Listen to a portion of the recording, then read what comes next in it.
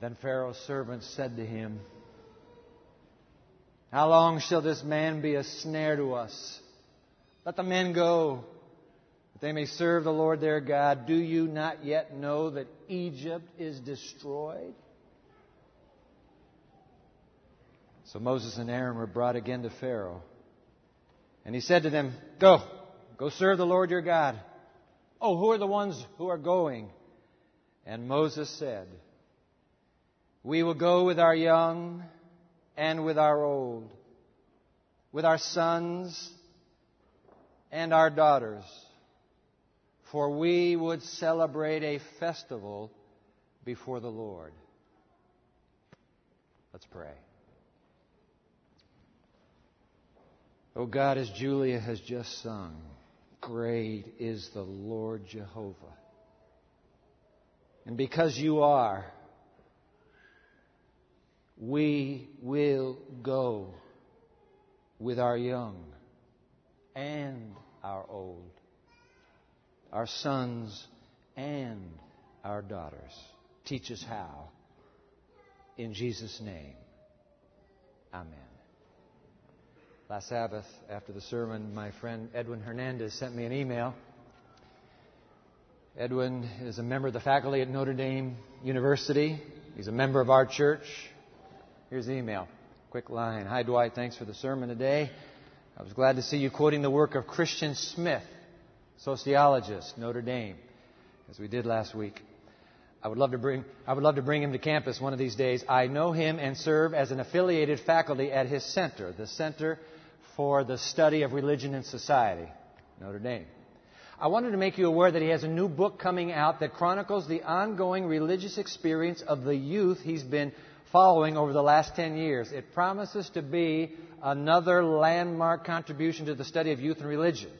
By the way, he is a committed Christian. Blessings, Edwin." At the bottom of his email is a press release from Notre Dame. The book just came out 3 weeks ago. Let me read pull a couple lines from the press release. Title of the book, "Lost in Transition, The Dark Side of Emerging Adulthood." This is Souls in Transition. We'll get to this book in a moment. But the sequel is Lost in Transition, Life for Emerging Adults. Those are Americans between the ages of 18 and 23. They no longer refer to them as young adults. The study classifies them as emerging adults. Life for emerging adults is vastly different today than it was for their counterparts even a generation ago. This is the press release. Young people are waiting longer to marry. That's true. To have children. That's true. And to choose a career direction. As a result, they enjoy more freedom, opportunities, and personal growth than ever before. But the transition to adulthood is also more complex, disjointed, and confusing. Now listen. Smith identifies 5 major problems facing very many young people today. 1, confused moral reasoning. 2, routine intoxication. 3, materialistic life goals. 4, regrettable sexual experiences. And 5, disengagement from civic and political life. The trouble does not lie only with the emerging adults or their poor individual decisions, but has much deeper roots in mainstream American culture, a culture which emerging adults have largely inherited rather than created. All right, one more line. Older adults, Smith argues, must recognize that much of the responsibility for the pain and the confusion young people face lies with them, lies with us. All right? Now, why bother talking about Christian Smith again at all? Because in a few hours, this university is going to be filled to the max with emerging adults, 18 to 23 years of age. And that's why in a moment we'll turn back to Christian Smith. A fascinating piece of research he calls religious capital, and we'll note that in a moment. But that religious capital turns out to be a key concept if we take seriously what Moses just declared to that wily King Pharaoh. Let me put Moses' words on the screen again for you. We just read it from Exodus chapter 10, verse 9. Speaking to Pharaoh, Moses, "We will go with our young and our old, with our sons and our daughters, because we are to celebrate a festival to the Lord. We will go with our young." But the question we've been asking is, but how? a little two-part mini-series, last Sabbath and this, before the new year begins. Life Lessons from Alaska. Last week was Life Lessons from Alaska. Number 1, for the kingdom of heaven is like unto a Piper Super Cub. And what was the lesson? Follow the leader. Today is Life Lesson number 2, of guns and grizzlies and an ATV. What's the life lesson today? Simple. Follow the whisperer. Follow the whisperer. Open your Bible with me to that line our worship team skillfully wove through their presentation this morning. I was so proud of them. They're young musicians from Andrews Academy. Thank you, Pastor Michael, for coaching them. Well done. Very well done. Open your Bible to the book of Isaiah. Isaiah. If you didn't bring a Bible, it's just one line. You need to track it in the pew Bible in front of you or behind you. If you don't have a pew Bible in front of you, you can reach underneath. If you're on the front row there, you've got it. Isaiah chapter 30. If you have the pew Bible, it will be page 479. All right, Isaiah chapter 30. One line for our contemplation on this cusp of a new year. Hasn't begun yet. No. Students aren't all here yet. No. Some of the emerging adults are already among us. Good on you. We're delighted to have you.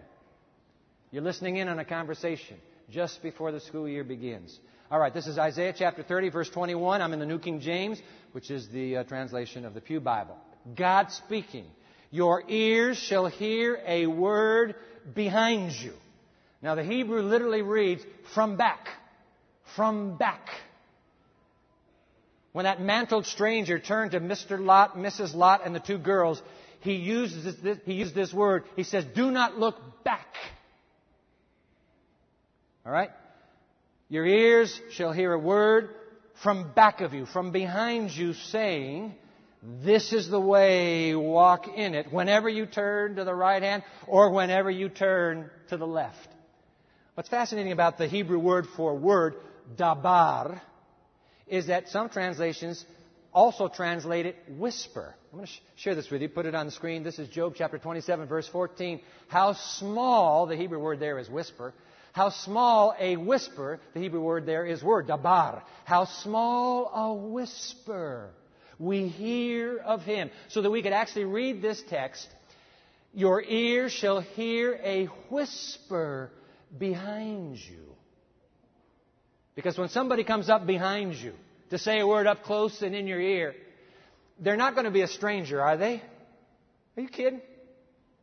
Only friends, only someone you are intimate with will you allow to whisper in your ear. Isn't that true? When we're in a crowded room and Karen wants to come and give me some bit of counsel, she'll just come up behind me and just whisper. I love to hear her whispers. Just the warm breath on my neck. It's a wonderful experience. If you know who's giving it. You want to try this sometime. The next time you're in the security line at the airport, pick a big burly guy about 4 up from you and tiptoe up behind him and just whisper in his ear, how far to the front? Why? Because we don't want anybody, not just anybody gets to whisper in my ear. Isn't that right? The only people you allow are people who are close to you. Your mother, your sister, your wife, or a girlfriend, and no more. Which means that the voice in this divine promise apparently belongs to somebody who is very close to us. So who is this whisperer? I went on Google. I said, show me, Google. Show me all the whisperers. And I found out that there are horse whisperers. You heard about the horse whisperers, haven't you? There are dog whisperers. And I found out on Google there's a chicken whisperer. Now, what you whisper to a chicken, I have no idea. The definition of a whisperer, as you know, whisperers are trainers who are able to tame or control animals, especially by talking to them in quiet and gentle tones. So who is it that comes to tame the human spirit by talking to us in quiet and gentle tones? Who's the human whisperer? You already know the answer, don't you? The whisperer of heaven, put it on the screen, please, is the Holy Spirit, of course.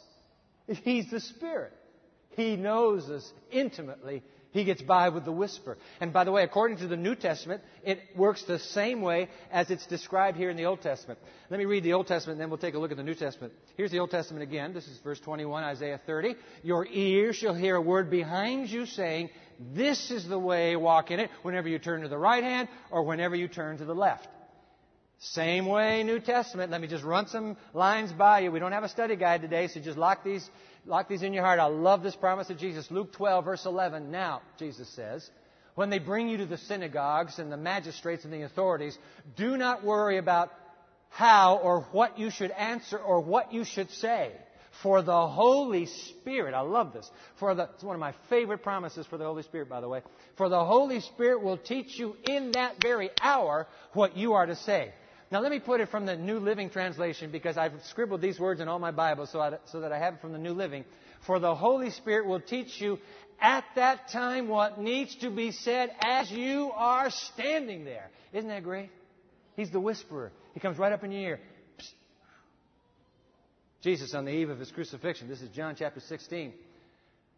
Upper room, however, Jesus teaching us about the whisperer. When He, the whisperer, the Spirit of truth has come, He will guide you into all truth, for He will not speak on His own authority. Who will He talk about? But whatever He hears, He will speak, and He will tell you things to come. And I love the next verse. Watch this. He will glorify me. That's the divine whisperer always speaks of Jesus. He will glorify me, for He will take what is mine, Jesus says, and He will declare it to you. That's how it works. And by the way, sometimes it's not just a little whisper. Sometimes it's a groan. Watch this. Romans chapter 8. Put that on the screen, please. Likewise, the Spirit also helps us in our weaknesses, for we do not know what we should pray for as we ought. Sometimes we have no clue what to be praying in this predicament. What should I be asking for? The Spirit comes in and begins to whisper, hey, boy, this is what I need you to pray for. Pray it this way. So, the Spirit Himself makes intercession for us with groanings. He's in this. He's groaning. The whisperer, groanings which cannot be uttered. And, look at the next verse. He, that's the Father, who searches the hearts, knows what the mind of the Spirit is, because He makes intercession for the saints according to the will of God. The Holy Spirit speaks the language of heaven, and He says, here, Father, this is what this boy is wanting. This is what this girl is asking for. Take my word for it. Wow. Does it really work that way? Apparently it does in the New Testament. You remember the day of Pentecost? You remember the day of Pentecost? Boom, upper room, 120 people, filled with the Holy Spirit. Isn't that right? And this explosion creates such a stir that Jerusalem crowds into the alleyways. Now, Peter comes out and sees this crowd. How much preparation did Peter have to get ready to preach? Nope, at all. He has no notes. He's never preached a sermon in his life. No footnotes can he add. No text can he quote. Nothing. He simply walks out onto that portico. I've been in that upper room in Jerusalem. It is above the alleyway. And a crowd could gather. And he begins to preach. What's happening in Acts 2? The whisperer saying, hey, Pete. Here's the next verse. Peter, here's the next verse. Tell him this. Tell him about the crucified. Tell him about David. Make the appeal now, Peter. Repent and be baptized, all of you, in the name of Jesus Christ. Perfect. You got it. That's what's happening. Peter has no notes. He can't Google something, get a quick little sermonette together. It happens on the spot. Luke 12, verses 11 and 12. I love it when they're having prayer meeting in the New Testament. The book of Acts describes multiple prayer meetings. I wish you'd just take a look at this one over in Acts 13. This is something else. I'm not going to put the words on the screen, but I need you to see that this is actually happening at a prayer meeting. This is Acts 13. Isn't it something? They're all in this prayer meeting. Verses 1 and 2, they're having this big prayer meeting, and all of a sudden the Holy Spirit begins, the whisperer begins to, his whisper is heard by more than one. He begins to whisper. He begins to whisper instructions. What are the instructions? Verse 2, he says, I want you to take Paul and Barnabas. You see these two men over here in prayer? I want you to pull them out. They're going to work for me now in a special way. They're both being called to be missionaries. Take them out. The whole prayer meeting hears the whisper. They say, okay. They have prayer and fasting over them. They go. Isn't that amazing? At prayer meeting, the whisperer loves to show up. By the way, we're beginning a brand new season of prayer meeting this Wednesday night. And he's going to love to show up. You hear Pastor Michael say during the announcements, I love this. This is the first time in history, I know it is, that every public venue for worship at Andrews University, we're talking dorm worships, we're talking co-ed worships, we're talking chapels, we're talking prayer meeting, house of prayer, we're talking Sabbath morning in worship here. Every worship venue on campus this year will be concentrating on 5 books, Matthew, Mark, Luke, John, and Acts. The first 5 books of the New Testament. I love it. Japheth, Chaplain Jay, has coordinated this. Wednesday night, House of Prayer, we get the book of Matthew. We're going to start the book of Matthew. And I've got 3 young preacher teachers who are going to be up front taking turns every Wednesday night. Do you know that 4 of our senior leaders on our staff now are 31 and 30 years of age? 4 of them on our senior staff are 30 and 31 years of age. I promise you we would lower the median age here, and we have done it. 4 of our senior leaders are 30 and 31. 3 of them are going to be teaching. 15-minute teaching. Every house of prayer. The rest of the time is praying. I hope you'll come Wednesday night. Right here. Gospel of Matthew. We'll do John. By the way, next Sabbath, brand new series, The Last Word. The 4th Gospel for a final generation. The Last Word. We begin next Sabbath together. Look forward to seeing you then. So that's how it works. Oh, but there's one more I want you to see. You've got to see this. This is Acts, we were just 13. Take a look at Acts 16. In fact, we'll just put it on the screen. We'll read it right off the screen. Acts 16. So Paul and Silas and Timothy and Dr. Luke, the physician, and the team, they're trying to do some new advanced mission work for God. And when, this is verse 6 of Acts 16, and when they had gone through Phrygia and the region of Galatia, they were forbidden. Whoa, the whisperer can also say no. They were forbidden by the Holy Spirit to preach the word in Asia. So, after they had come to Mysia, they tried to go into Bithynia, but the Spirit did not permit them to go there either.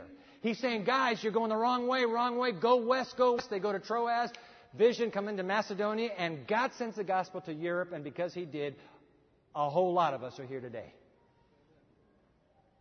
Nope. Yes. The whisperer. That's how it works. Sometimes he rumbles. Sometimes he whispers. But he gets our attention. That's how it works.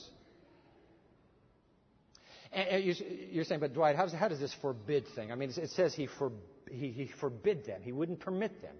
I'll tell you how it works. It's very simple. You already know this, but I'll remind you. This inner ear that Isaiah describes, you'll hear a voice in your ear. This inner ear is actually called the conscience. It's our God-given intellectual capacity to hear and recognize the voice of God. It's a conscience. It's not in the ear. It's in the brain. It's in the heart. It's the intellectual capacity. So, here's how it works. He speaks. This is the way. Hey, boy. No. This is the way. Oh, don't go that way. No. This is the way. He speaks. I follow. That's how it works. My conscience works that way. And by the way, what if I want to, hey, Dwight, what if I want to say, you know what? I don't want to follow this voice. You may.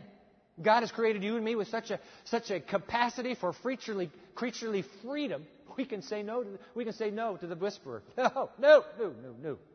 But, have you found this? When you say no to the whisperer, instantly that intellectual capacity called the conscience begins like a flashing red light. Bing, bing, bing, bing, bing, bing, bing, bing. You try to ignore it. Bing, bing, bing, bing, bing. What's going on? No, you're going the wrong way. Get off. Come back. That's what will happen. Because that's the way it operates. The voice behind you. You have the freedom. But that voice warns. By the way, I've been following this week, just this very week, the tobacco companies in America. Isn't that amazing? These tobacco companies, the government voted within the last year that cigarette packs now have to carry graphic pictures on them of the effect of cancer on the human being. The tobacco companies have finally found their voice. And do you think they're in favor of that or against it? They're very against it. Here are some sample pictures that we found. So this is what's going to go on. You're going to have the brand, whatever the cigarette brand is. You have a mouth decimated by cancer. You have lungs that are destroyed. You have a trachea, a throat ravaged by cancer. If I were a tobacco executive, I wouldn't want these pictures on my cigarettes either, would you? Why? Because they work. They work. If they didn't work, they wouldn't say a word. Warnings work. And that's why the Bible carries warnings about saying no to the whisperer. You need to know. You're going down a dangerous path. Let me run some warnings by you. Very graphic language, by the way. Let's go to Ephesians chapter 4, verse 30. Paul writes, "Do not grieve the Holy Spirit of God." Don't make Him sad. Don't say no to Him. He knows what He's talking about. Don't say no to Him. Do not grieve the Holy Spirit of God, by whom you were sealed for the day of redemption. Let's look at another one. Acts chapter 7. This is Stephen in his defense against the Sanhedrin, before the Sanhedrin. "You stiff-necked and uncircumcised in heart," and where else? Ears. Because that's where you hear the whisperer. You're saying no to what you're hearing. I know you are. You stiff-necked ears. You always resist the Holy Spirit. As your fathers did, so do you. You can say no, but you're going to hear it right here, a voice behind you. Let's put up 1 Timothy 4. "Now the Spirit expressly says that in the latter times, at the end of time," guess what's going to be happening to human conscience? Watch this. "Some will depart from the faith, giving heed to deceiving spirits and doctrines of demons." Now notice this. "Speaking lies in hypocrisy, having their own conscience seared with a hot iron." You ever put a hot iron, just a really hot iron, down on a shirt that shouldn't have been ironed by a hot iron? Ooh. Big, brown imprint. That's what it means to be seared by a hot iron. That's what we do to our conscience. Supple, pliable, stiff, ashes. Yeah. You can say no too many times. Which is why these all caps warnings Jesus spoke of with the most somber pronouncement He makes anywhere in the Gospels. This is from the Gospel of Mark. Mark chapter 3, verse 28. "Truly I tell you," Amen, I tell you in the Greek, "people can be forgiven all their sins and every slander they utter, but whoever blasphemes against the Holy Spirit will never be forgiven. They are guilty of an eternal sin." And so Christian communities have called it the unpardonable sin. Hey, listen, guys, hold on. It's not that God says, "Oh, I'm so sick and tired of forgiving Dwight. He keeps repeating that dumb sin. I am not going to forgive him anymore." No. That's not what's happening. It's just that I have said no to God so many times that He finally takes no for an answer. All right? You want me out of your life? Is that what you're telling me? Yes, sir. I'm out. And I'm not coming back. Because you don't want me back. Now, people come to me and they say, "Oh, Dwight, I think I've committed the unpardonable sin." You wouldn't be talking to me if you committed the unpardonable sin. You wouldn't even be thinking about the pardonable sin if you committed the unpardonable sin. So get off that. If you have a heart, you have a conscience, it's alive. But Jesus, this is the stiffest warning He can put on that pack. This is what happens if you keep saying no. Whoa. Which is why in a wild and dangerous terrain like this world, like Alaska, it is a terrible fate to have the divine whisperer take your word for it and leave you alone. Leave you alone. Warning, Jesus says, for the sake of your safety, for the sake of your salvation, you must follow the whisperer. You must. When you hear a voice behind you, obey him, or you're in deep trouble. I learned that in Alaska. This is my second life lesson. Then we won't talk about Alaska anymore. I learned that driving an ATV. Do you know what an ATV is? Heaven and earth invented the ATVs. These are wonderful inventions. All-terrain vehicle. I wish I could say I had my own. I wish I could say I was riding on my own up there, but actually it was loaned to me by an Alaskan friend of mine, his name, Ivan Gillen. I've come to find out that I dedicated Ivan's baby right here when he was a student at Andrews University. And now he's in Alaska. But the reason, because I'd gone around to these guys and I said, man, I sure would love to have an ATV. Just let me just ride around for a while. So the word spread among the other 98 that the pastor wants an ATV. The reason they brought the particular ATV to me that you'll see in just a moment was because of two unique features on this ATV. Number one, it was the most powerful ATV on site, bar none. Because when you have a rookie driver, you need all the power in the world for those steep hills because he has no clue about nuancing, and he'll tip the ATV over. So number one, it's the most powerful. And number two, it came with a very unique seating arrangement. Have you noticed that both lessons from Alaska have to do with seating arrangements? The Piper Cub, the seating, the pilot in the front. And God is trying to obviously teach me something, and it has to do with where you sit. So they drive up. They say, okay, Dwight, we're all going together now. Come on. Here drives up. It had just been purchased before the men's retreat. Ivan had purchased it. This Can-Am Outlander, beautiful, yellow ATV. Put it on the screen. Whoa. Isn't that something? Take a look at that. Now, this is after our trip. That's all that mud on there. But I want you to notice the unique seating arrangement. They wouldn't let me on any other ATV because on this one, the skilled owner driver sits directly behind the rookie. And they knew I would never face any obstacle or any challenge without him right there whispering in my ear how to negotiate what is directly in front of me. So they said, hey, boys, make sure he has the one with the owner right behind him. So off we went. Oh, it was fun. Let me just show you a few pictures and then a video clip. Okay, what's the next picture? Isn't that a great shot? That's Caribou Creek where we had the retreat. That's one of the ATVs looking off to the mountains. Beautiful, beautiful. Next picture, please. Yep, there they all are. We're moving up to a mountain meadow. We're going to have to go up high and mud and everything else to get to this mountain meadow. Beautiful at the top. All right, next, please. Oh, mud. And that you can't tell how deep that is by looking at it. That's what you have to go through in the Alaskan wilderness. Next picture, please. Oh, but the meadow. Look at those blossoms just everywhere the eye turned. Next picture will show if you turn this way, you see the peaks above the meadow. By the way, we saw caribou walking the edge of those peaks. Beautiful, beautiful. Now, one more picture before the video. I want you to see these guys. These were the ones who went in front. These guys were excited to have some kind of greenhorn show up and want to ride one of these. So they're all from Alaska. That's Leo Doucette. He's packing the heat, by the way. He's the driver. He's the dad. His son is the youngest one there, Josh Doucette. And that's Sid Koto, a college student that lives in Alaska. These guys are all from Valdez. All right?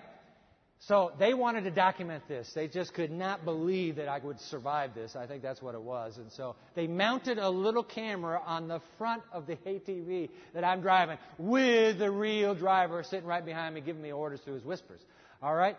Let's run that clip for just a few seconds here. And I want full volume to get the effect.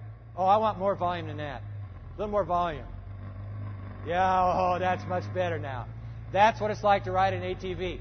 Now, I have no idea where I'm going or what I'm doing. But you will notice him giving instructions every now and then. By the way, if you see a little black piece fly through the air, that's mud being chewed up by the four-wheel drive. So you just drive. Whoa, we must be in the mud now. Careful, careful. You notice I'm not smiling at all. All right, now I'm listening, though. I don't know where I'm going. There are people all around us. But I'm waiting to hear the whisperer, who has to yell in this case, tell me what to do. Okay, so just keep going here. Yeah. Go this way. Should I go over there? No. Oh, he's tapping me on the back. I said, no, wait a minute. Why, go. No. Over there. Yeah, that way. Come on, boy. Go that way. All right, okay. I can follow orders usually, so we go that way. Then we go over this way. Now we got major mud coming up.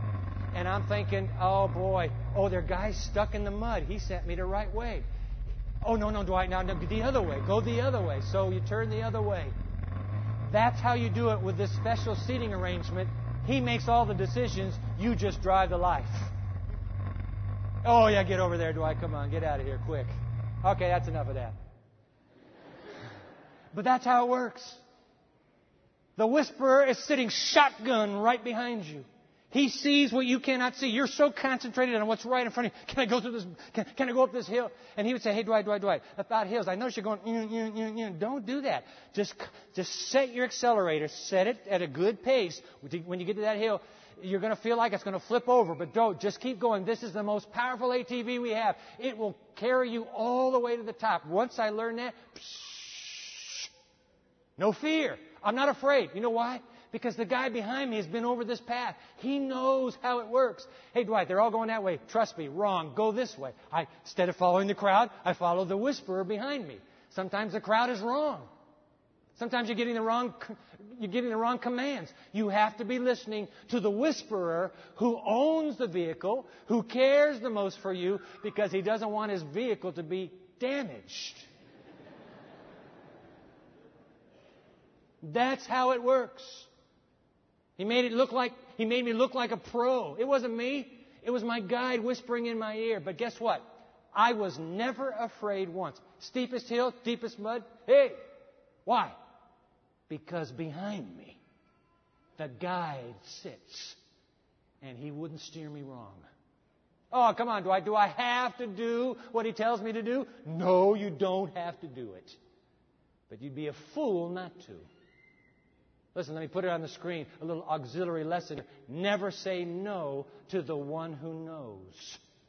When the whisperer comes up behind you and he says, yo, you don't want to go down that path. I know it looks alluring. No, no, no, no, no. When he says no, you say yes. You're right. What did we just read here in Isaiah? Go back to Isaiah 30. Put it on the screen. Isaiah 30. Your ears shall hear a word behind you, saying, this is the way. Walk in it. Whenever you turn to the right hand, no. Get back. Whenever you turn to the left, no. This is the way I'm talking about. This is the way. Ladies and gentlemen, do you understand that the divine whisperer is always on your side? Do you understand that? He's never against you. He is never against you. And I'm going to say something to you right now that will not make me blush. Watch my face. I'm not going to blush. I have come to love the third person of the Godhead. I talk to Him through the day. I talk to Him every single day. When I'm having worship, I talk to Him. I talk to Jesus. I talk to the Father. But I also talk to the Holy Spirit because He's the closest friend I have. He is always sitting shotgun in my life. And by the way, while He's sitting shotgun in my life, this is how skilled He is. He's sitting shotgun in your life too. The entire human race.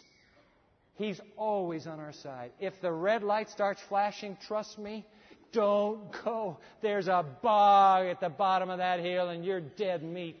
Stay listening, obeying the voice of the whisperer who keeps saying, no, girl, this is the way. Stay right here. That's how close a friend He is to me and you. He's been at this all our lives and we never even knew it was His voice. All our lives He's been whispering and we didn't know it was He. Wow. You know what? That's what I wish every student at this university. That's what I wish every faculty and staff member at this university. That's what I wish every community member in this congregation. That's what I wish all of us would embrace and grasp. The truth about the whisperer. Follow the whisperer. And you'll be fine this new year. You'll be fine. You will live the most fulfilling life you have ever lived. Follow the whisperer. Now, what's that got to do with Christian Smith? Let me end with this.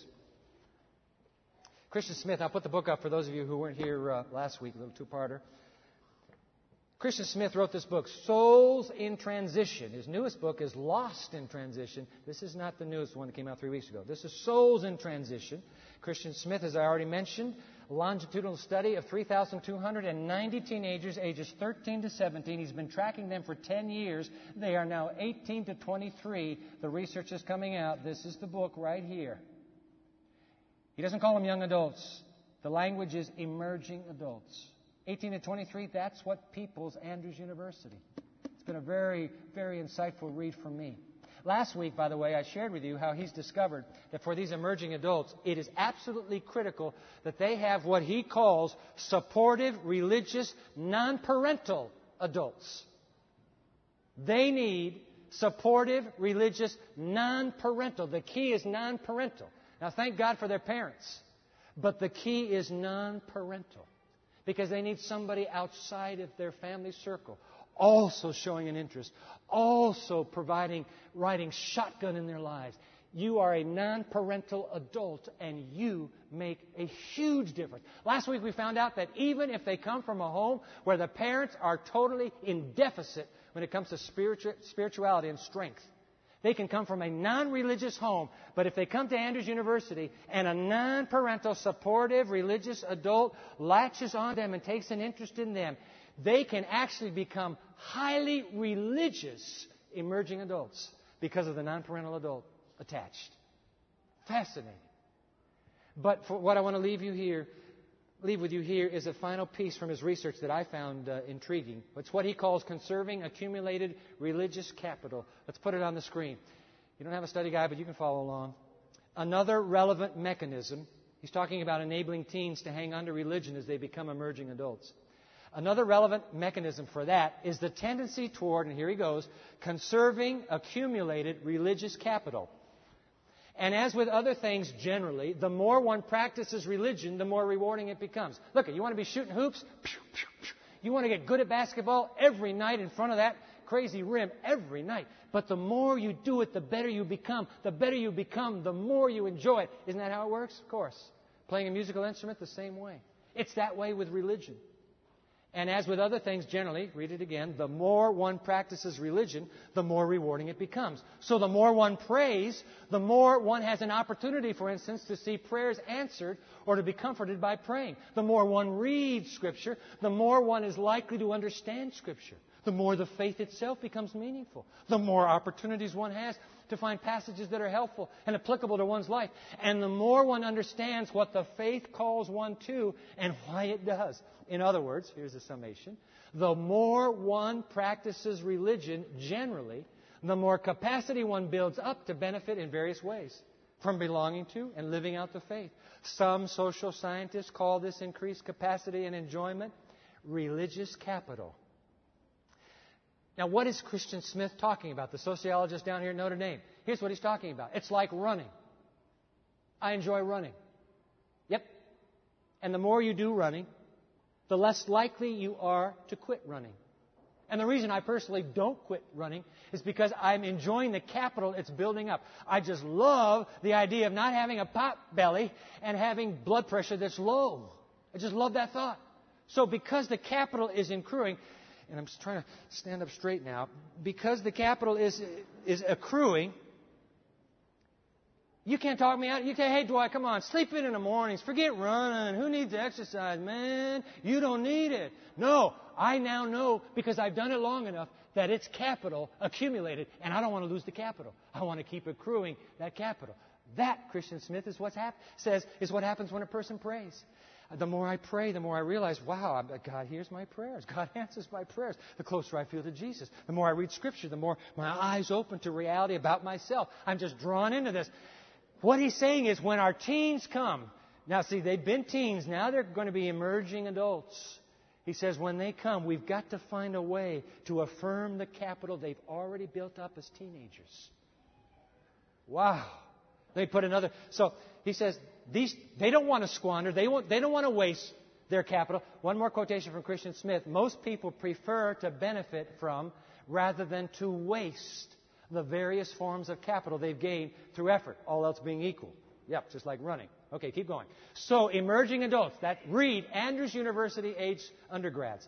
Emerging adults who, through committed religious practices during their teenage years before they got here, have accumulated such religious capital, they will be more likely than those with less of that capital to capitalize on it by continuing strongly in the faith in which that capital is able to realize payoff.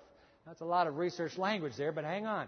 And to those, now listen, who as teenagers prayed and read Scripture a lot, they are more likely to tend to stick with the serious practice of their faith when they are older, end quote.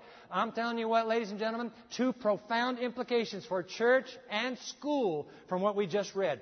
Implication number one, if we can help our young Pastor Michael to develop the practice of daily prayer and Bible reading, Smith's point is obvious.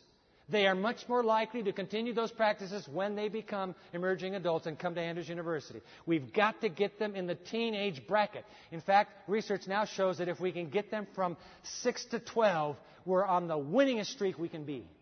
You've got to begin to develop that capital early. That's implication number 1. Here's implication number 2 for this university and this university congregation. It is imperative that we teach and provide significant reinforcement of the religious capital our students have already accumulated. In other words, we must be constantly reaffirming to them the immense personal and spiritual value of time alone with the whisperer. They have to be reaffirmed again and again. I know what? It sounds like a broken record. But now I realize the research is corroborating it. When you as a teacher, all right? We have many teachers here. When you as an employer, many employers here. When you as a dean, when you as a Sabbath school teacher, when you as a Pathfinder leader, when you continually affirm your students' religious capital, when you keep telling you the classes that you teach, by the way, I was praying the other day. I was reading Scripture, having my morning worship. When you say that, you are declaring to the young who sit before you, this is immensely valuable to me. And you are affirming everybody in the room who's already learned that. Now you're saying, stay on it. You're not making any speech, but you're modeling, stay on it. This gets even better. Keep running, Dwight. You're only running 3 miles. Oh, you're going to get up to 10. You're going to do a marathon. Keep running. See? So experienced runners help rookies. Someday. That's what you're doing when you talk about your religious practices. You're praying and you're reading a Scripture. You are following what it means to, put it on the screen please, follow the whisperer. You're telling them, this matters. You've got to follow the whisperer. I want to end with a classic line from Desire of Ages about this whisperer and following him. You remember these words, I put it on the screen for you. We must individually hear him, the whisperer, speaking to the heart. Now here comes that line, well known from those who've read Desire of Ages. When every other voice is hushed, and in quietness we wait before him, the silence of the soul makes more distinct the voice of God. You know what that means? Yo, turn it off. Turn that radio off. Turn your iPod off. Turn that TV off. Turn that conversation off. Get rid of that noise. The silence of the soul enables us to hear the whisperer. Because I remind you, there are 2 voices competing for your interest. Whether you're an adult or an emerging adult, a teenager or just a child, there are 2 voices competing for your interest. You've got to be able to distinguish the whisperer's voice. Because when you have his voice in your mind, you shut the other voice out. You know immediately from whence cometh that voice.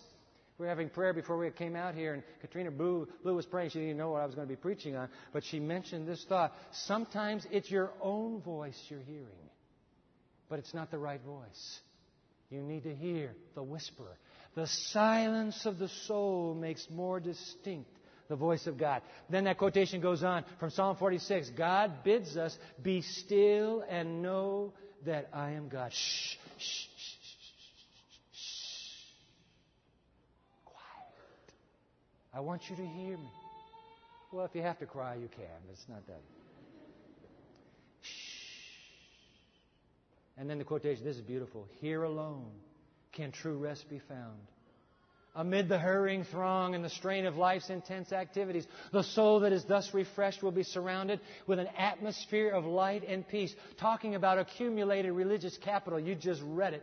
The life will breathe out fragrance and will reveal a divine power that will reach people's hearts.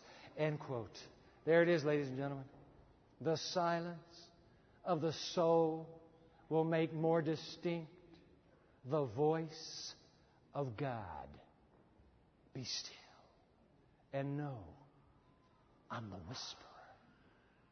I'm here for today. Shh. I speak. You listen. Give him 20 minutes in the morning. 20 minutes with the Gospels. 20 minutes of silence, you won't be left on wild and dangerous terrain alone. What's the life lesson? Follow the whisper. That's it, ladies and gentlemen. That's it. Isn't He amazing, this God? Look, isn't He amazing, this God that we follow? Think about this. The Father goes before us, the Spirit comes behind us, and the Savior walks beside us. I tell you what, it doesn't get any better than that, does it? Before, behind, beside. God's all around us. All around us. So for the life of me, I can't think of one reason why this new year not yet begun, we ought to choose to follow them the whole year through. What do you say? Amen.